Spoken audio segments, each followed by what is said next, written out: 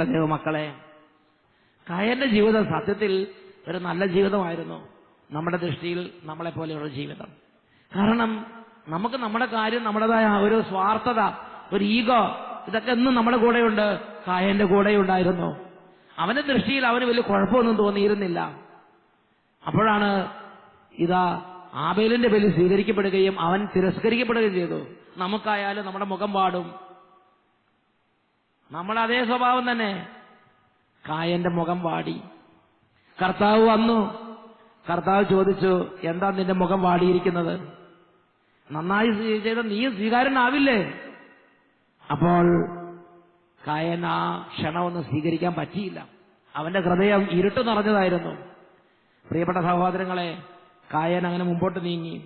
കർത്താവിലേക്ക് തിരിയാൻ കൊടുത്ത അവസരമൊന്നും പ്രയോജനപ്പെടുത്താതെ ഇരുട്ട് നിറഞ്ഞ ഹൃദയത്തോടെ കായൻ മുന്നോട്ട് നീങ്ങി. അത് സഹോദരന്റെ കൊലപാതകത്തിൽ കലാശിച്ചു. ആബേലിനെ കൊലപ്പെടുത്തിയതിനു ശേഷം ഒരു പാപം ചെയ്തു കഴിയുമ്പോൾ അതിന്റെ പ്രത്യാഘാതം ഉണ്ടാകും. കൊലപ്പെടുത്തിയതിനു ശേഷം അവൻ ആകെ ഭയചകിതനായി. അവന്റെ ആത്മാവിന്റെ സ്വസ്ഥത നഷ്ടപ്പെട്ടു. അവൻ വളരെ വേദനിക്കാൻ തുടങ്ങി. കർത്താവ് ഇടപെട്ട് അവനോട് പറയുന്ന കാര്യങ്ങളുണ്ട്. നീ എന്താണ് ഈ ചെയ്തത്? 4-ാം അധ്യായം, ഉൽപ്പത്തിയുടെ പുസ്തകം 4-ാം അധ്യായം 12 മുതലുള്ള തിരുലിഖിതങ്ങൾ. കൃഷി ചെയ്യുമ്പോൾ മണ്ണ് നിനക്ക് ഇനി ഫലം തരികയില്ല. നീ ഭൂമിയിൽ അലഞ്ഞു തിരിയുന്നവനായിരിക്കും. കായൻ ഇതെല്ലാം കേട്ട് ഈ പാപത്തിന്റെ പരിണത ഫലമായി ജീവിതത്തിൽ വരാനിരിക്കുന്ന തകർച്ചകളെ കുറിച്ചെല്ലാം കായൻ കേട്ടു. സത്യത്തിൽ അങ്ങനെ സംഭവിക്കും. ഏതൊരു വ്യക്തിയാണെങ്കിലും ശരി, അത് ഇന്നാണെങ്കിലും കഴിഞ്ഞ കാലഘട്ടത്തിലാണെങ്കിലും വരാനിരിക്കുന്ന കാലഘട്ടത്തിലാണെങ്കിലും എന്നാണെങ്കിലും പാപം ചെയ്താൽ ആ പാപത്തിന്റെ പ്രത്യാഘാതം ഉണ്ടാവും. അവൻ അലഞ്ഞു തിരിഞ്ഞ് അങ്ങനെ ഒരു മേൽഗതി കിട്ടാതെ അങ്ങനെ തകർന്ന് ഒരു അന്ധകാരത്താൽ ഗ്രസിക്കപ്പെട്ട ഒരു ജീവിതത്തിലേക്ക് അവൻ വഴുതി വീണു. അപ്പോൾ കർത്താവ് വന്ന് അതിനെക്കുറിച്ച് മുന്നറിയിപ്പ് നൽകി, വെളിപ്പെടുത്തലുകൾ നൽകി. അപ്പോൾ കായൻ കർത്താവിലേക്ക് തിരിഞ്ഞു. കായൻ കർത്താവിലേക്ക് തിരിഞ്ഞിട്ട് കരഞ്ഞു, കർത്താവേ, ഞാനിനി എന്ത് ചെയ്യും? ഇങ്ങനെ സംഭവിച്ചു, ഞാനിനി എന്ത് ചെയ്യും? ഞാൻ എവിടെ ചെന്നാലും എല്ലാവരും എന്നെ കൊല്ലാൻ നോക്കും, എല്ലാവരും എന്നെ കല്ലെറിയും. എന്റെ ജീവിതം ഈ ഭൂമി ശപിക്കപ്പെട്ടതായി മാറി. ഞാനിനി എന്ത് ചെയ്യും? എനിക്ക് രക്ഷപ്പെടാൻ വല്ല വഴിയുണ്ടോ? ഇങ്ങനെ കായൻ ജീവിതത്തിന്റെ തകർച്ച രുചിച്ചറിഞ്ഞ് കായന്റെ ഹൃദയത്തിൽ ഒരു നിമിഷം ദൈവത്തിന്റെ മുമ്പിൽ ഹൃദയം തുറക്കാൻ തോന്നി. അതൊരു മഹാഭാഗ്യമായിട്ടാണ് ഞാൻ കണക്കാക്കുന്നത്. കാരണം ഇന്ന് അനേകം വ്യക്തികൾ അവർ പാപത്തിൽ നിന്ന് പാപത്തിലേക്ക് പോകുമ്പം ദൈവത്തിന്റെ അരികിലേക്ക് വരാനോ ഹൃദയം തുറക്കാനോ അവർക്ക് തോന്നുന്നില്ല. ഇത്രയൊക്കെ ഞാൻ ചെയ്തു കൂട്ടി, ഇനി ഞാൻ എന്തിനാ പള്ളിയിൽ പോണത്? ഇത്രയൊക്കെ ഞാൻ ചെയ്തു കൂട്ടി, ഇനി ഞാൻ എന്തിനാ പ്രാർത്ഥിക്കുന്നത്? എന്റെ പ്രാർത്ഥന ദൈവം കേൾക്കുവോ? പ്രിയപ്പെട്ട സഹോദരങ്ങളെ, പിശാചിന് സ്വർഗസ്ഥനായ പിതാവിനെ കുറിച്ച് ഉത്ബോധനം കൊടുക്കാൻ ആഗ്രഹമുണ്ട്. പിശാച് സ്വർഗസ്ഥനായ പിതാവിനെ കുറിച്ച് പ്രബോധനങ്ങൾ, നല്ല ധ്യാനം നടത്താൻ പിശാചിന് ആഗ്രഹമുണ്ട്. പിശാചിന്റെ വിഷയം സ്വർഗസ്ഥനായ പിതാവ് എന്നതാണ്. ആദ്യം പിശാച് നോക്കും ആരുടെ അടുത്ത് പോയിട്ടാണ് ഈ സ്വർഗസ്ഥനായ പിതാവിനെ കുറിച്ച് ധ്യാനം നടത്തേണ്ടത്. അങ്ങനെ നോക്കുമ്പോഴിതാ ഒരു കൂട്ടം ആളുകൾ ഇരിക്കുന്നു. എന്താ അവരുടെ പ്രത്യേകത? അവരുടെ മുഖം വാടിയിരിക്കുകയാണ്. കാരണം അവര് ജീവിതത്തിൽ ഒരു നിശ്ചിത കാലഘട്ടം സ്വന്തം ശക്തി കൊണ്ട് ദൈവത്തെ പ്രീതിപ്പെടുത്താൻ വേണ്ടി ഓടിയവരാണ്. പക്ഷേ വീണ്ടും വീണ്ടും പാപം ചെയ്തു, വീണ്ടും തിന്മകളിലും അതിക്രമങ്ങളിലും നിബന്ധിച്ചു, കഴകദോഷങ്ങളിൽ നിബന്ധിച്ചു. അങ്ങനെ രക്ഷപ്പെടാൻ നിവൃത്തിയില്ലാതിരിക്കുന്ന സമയത്ത് പിശാച് അവരുടെ അടുത്ത് വരും. പിശാച് പറയും, അതെ, ഇനി നിങ്ങൾ അധികം പ്രാർത്ഥിച്ചിട്ടൊന്നും ഒരു കാര്യമില്ല. 10-20 വർഷം ധ്യാനം കൂടിയതാണല്ലോ,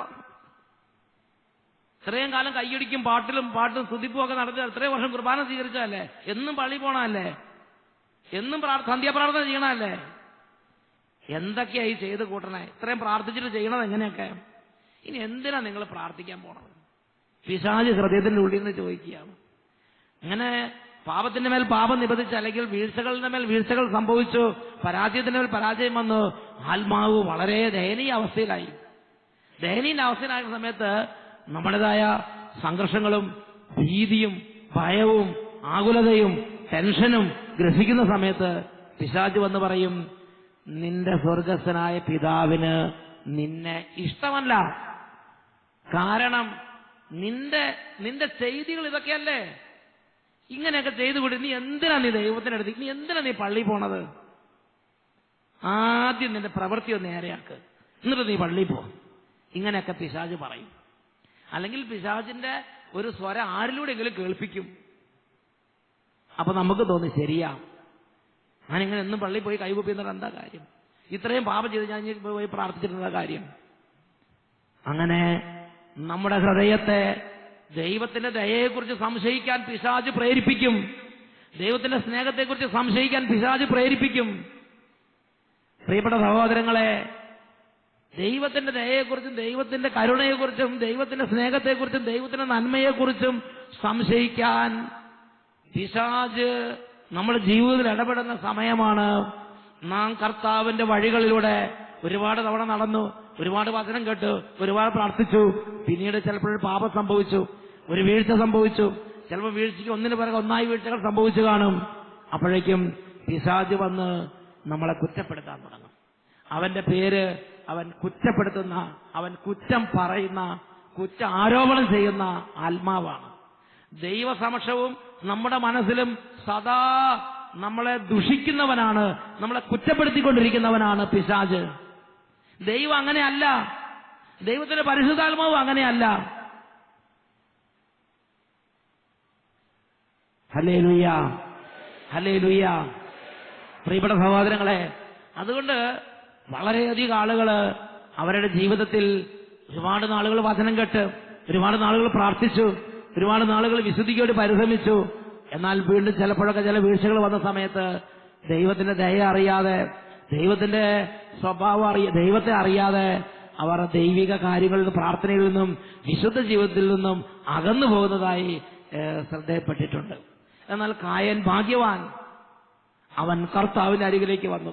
ഇത്ര വീഴ്ച വന്നെങ്കിലും അവൻ അത് കണക്കാക്കിയില്ല. അവൻ കർത്താവിന്റെ അരികിലേക്ക് വന്നു. കർത്താവേ, ഞാൻ എങ്ങനെ ജീവിക്കും? അതാണ് തുടർന്നുള്ള വാക്യങ്ങൾ. 13-ാമത്തെ വാക്യം, കായൻ കർത്താവിനോട് പറഞ്ഞു. 13-14 തിരുലിഖിതങ്ങൾ. കായൻ കർത്താവിനോട് പറഞ്ഞു, എനിക്ക് വഹിക്കാവുന്നതിനും വലുതാണ് ഈ അവസ്ഥ, ഈ ശിക്ഷ. ഇന്ന് അവിടുന്ന് എന്നെ ഈ സ്ഥലത്ത് നിന്ന് ആട്ടിപ്പായിച്ചിരിക്കുന്നു. അവിടുത്തെ സന്നിധിയിൽ നിന്ന് ഞാൻ ഒളിച്ചു നടക്കണം. ഞാൻ ഭൂമിയിൽ ഉഴലുന്നവനായിരിക്കും. കാണുന്നവരെല്ലാം എന്നെ കൊല്ലാൻ നോക്കും. കർത്താവ് കായനോട് പറഞ്ഞു, ഒരിക്കലുമില്ല. കായനെ കൊല്ലുന്നവന്റെ മേൽ 7 ഇരട്ടിയായി ഞാൻ പ്രതികാരം ചെയ്യും. ആരും കായനെ കൊല്ലാതിരിക്കാൻ കർത്താവ് അവന്റെ മേൽ ഒരു അടയാളം പതിച്ചു. ഹല്ലേലൂയ. പ്രിയപ്പെട്ട സഹോദരങ്ങളെ, അടയാളം പതിച്ച് സ്വന്തമാക്കാൻ ദൈവം ആ സമയത്ത് ഇടപെടുകയാണ്. അടയാളം പതിക്കുക എന്ന് പറഞ്ഞ എന്താ അർത്ഥം? ഇതെന്റേതാണ് എന്ന് കർത്താവ് എല്ലാവരുടെ മുമ്പിൽ വെളിപ്പെടുത്തുകയാണ്. ഇതെന്റേതാ. കായന്റെ മേൽ ഒരു അടയാളം പതിച്ച് സംരക്ഷണം ഏർപ്പെടുത്തി. ഒന്ന് ഉച്ചത്തിൽ പറഞ്ഞ ഹല്ലേലൂയ. പ്രിയപ്പെട്ട ദൈവമക്കളെ, പാപത്തിന്റെ വേദനയിൽ നീറുന്ന ആത്മാക്കൾ ഈ സമൂഹത്തിലുണ്ട്. കർത്താവ് നിങ്ങളെ ഉപേക്ഷിച്ചിട്ടില്ല. അവിടുത്തെ സന്നിധിയിലേക്ക് വരാൻ ഭയപ്പെടണ്ട എന്നാണ് കർത്താവ് പറഞ്ഞത്. വിശുദ്ധ ഫൗസ്തീനയുടെ ഡയറി കുറിപ്പുകളിൽ 1507-ാമത്തെ ഖണ്ഡിക അവിടെ വായിക്കുന്നത് ഇങ്ങനെയാണ്: ദൈവത്തിന്റെ കരുണയെ, ദൈവത്തിന്റെ നന്മയെ ആരും സംശയിക്കാതിരിക്കട്ടെ. ഒരു വ്യക്തിയുടെ പാപങ്ങൾ രാത്രി പോലെ ഇരുണ്ടതാണെങ്കിലും ദൈവത്തിന്റെ കരുണ നമ്മുടെ ദുരിതങ്ങളെക്കാൾ ശക്തമാണ്. ഒരു കാര്യം മാത്രമേ ആവശ്യമുള്ളൂ: കരുണാസമ്പന്നനായ ദൈവത്തിന്റെ കൃപയുടെ ഒരു രശ്മി കടന്നു വരാൻ തക്കവിധം പാപി തന്റെ ഹൃദയത്തിന്റെ വാതിൽ അല്പമെങ്കിലും തുറക്കണം. പാപി തന്റെ ഹൃദയത്തിന്റെ വാതിൽ ഒരല്പം തുറന്ന്, ദൈവമേ ദയ തോന്നണേ, ഇത്ര ഒന്ന് പറഞ്ഞാൽ മതി. ദൈവത്തിന്റെ അത്ഭുതകരമായ ഇടപെടലുണ്ടാവും. ദൈവത്തിന്റെ ദയയെ, ദൈവത്തിന്റെ നന്മയെ ആരും സംശയിക്കാതിരിക്കട്ടെ.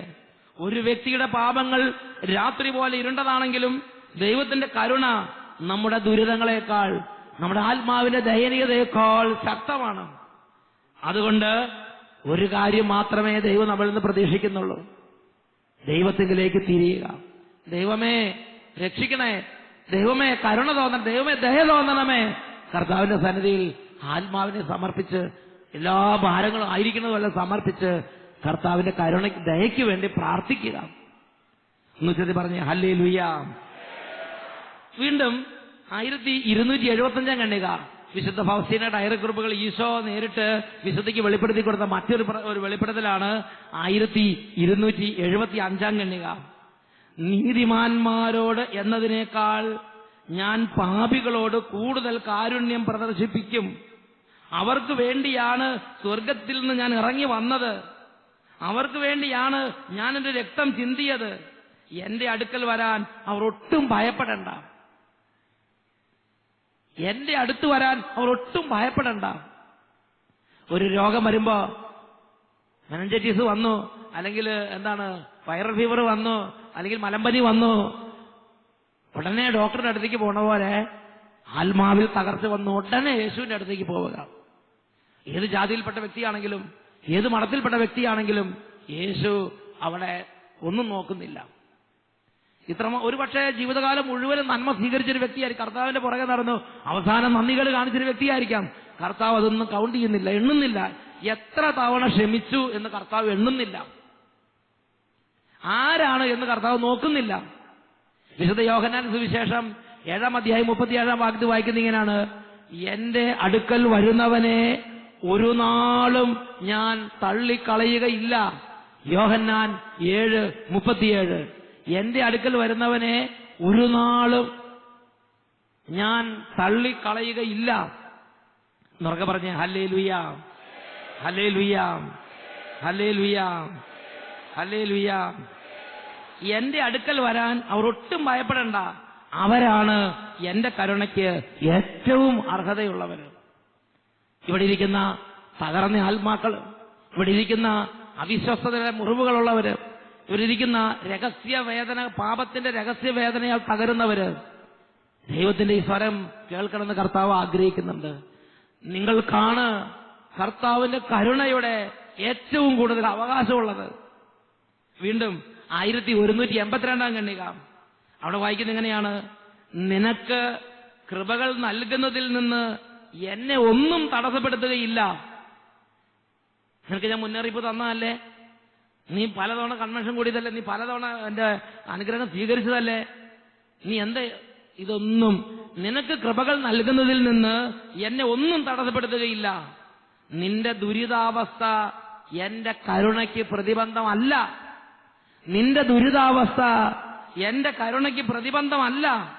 ഒരാത്മാവിന്റെ ദയനീയത എത്രയധികമാണോ അത്രയും ശക്തമാണ് എന്റെ കരുണയ്ക്കുള്ള അതിന്റെ അവകാശവും.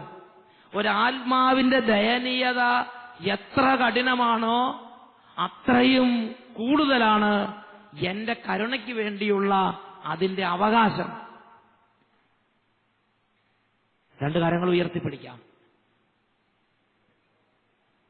വലിയ ഭാരത്തിലും മനോവേദനയിലും ആത്മീയ നിരാശയിലിരിക്കുന്ന മക്കള് ഈ സമയം ഒരു പുതിയ അഭിഷേകം കൊണ്ട് എല്ലാ ഭാഗത്തുള്ള കൈകൾ ഉയർത്തിപ്പിടിക്കുക. ഉച്ചത്തിൽ, എത്ര ഉച്ചത്തിൽ സ്തുതിക്കാമോ അത്ര ഉച്ചത്തിൽ കർത്താവിന്റെ ദയയെ ഓർത്ത് കർത്താവിനെ സ്തുതിക്കുക. കർത്താവ് ദയയുള്ളവനാണ്. ഹൃദയങ്ങളിലേക്ക് കർത്താവിന്റെ അത്ഭുത ദയ. കർത്താവേ, ഈ സമയം അങ്ങ് നൽകണമേ. അങ്ങയുടെ ദിവ്യമായ സ്പർശനം ഇപ്പോൾ നൽകണമേ കർത്താവേ. അങ്ങയുടെ കരുണയുടെ സ്പർശനങ്ങൾ ഹൃദയങ്ങളിലേക്ക് അവിടുന്ന് ഇപ്പോൾ പകർന്നു നൽകണമേ കർത്താവേ. ഒരു സമാധാനമില്ലാതെ വേദനിക്കുന്നവര്, ഒരു സമാധാനമില്ലാതെ കരയുന്നവര്, ഇച്ഛാഭംഗപ്പെട്ടിരിക്കുന്നവര്, ആത്മീയ നിരാശയിൽ കുടുങ്ങിക്കിടക്കുന്നവര്, കുറ്റബോധത്തിന്റെ പീഡ അനുഭവിക്കുന്നവര്, മനോവിഷമങ്ങളിൽ തീർത്ത തടവറകളിൽ കടന്ന് കുടുങ്ങി വേദനിക്കുന്നവര്, രക്ഷപ്പെടാനാവാത്ത പാപബന്ധനങ്ങളിൽ കുടുങ്ങി കിടക്കുന്നവര്, ഈ പ്രഭാതത്തിൽ അങ്ങയുടെ കരുണയുടെ സ്പർശനം അനുഭവിക്കാൻ ഇടവരുത്തണമേ. അങ്ങയുടെ കരുണ ഈ സമൂഹത്തിലേക്ക് ഒഴുകണമേ കർത്താവ്. ഓ ഈശോയെ, ഞങ്ങളുടെ രക്ഷയ്ക്ക് വേണ്ടി കാരുണ്യ സ്രോതസ്സായി ഒഴുകിയിറങ്ങിയ തിരുഹൃദയത്തിൽ നിന്നും പൊത്തിപ്പറക്കപ്പെട്ട തിരുകൾ ഒഴുകിയിറങ്ങിയ തിരുരക്തമേ, തിരുജലമേ, ഈ ദാസര ആത്മീയ നിരാശ കഴുകണമേ, മനോവേദന കഴുകണമേ, ദുഃഖഭാരങ്ങൾ ഏറ്റെടുക്കണമേ.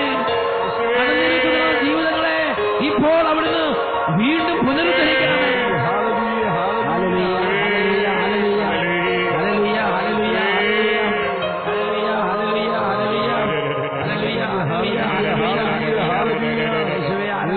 ആരാധന യേശുവേ നന്ദി യേശുവേ നന്ദി യേശുവേ നന്ദി യേശുവേ ആരാധന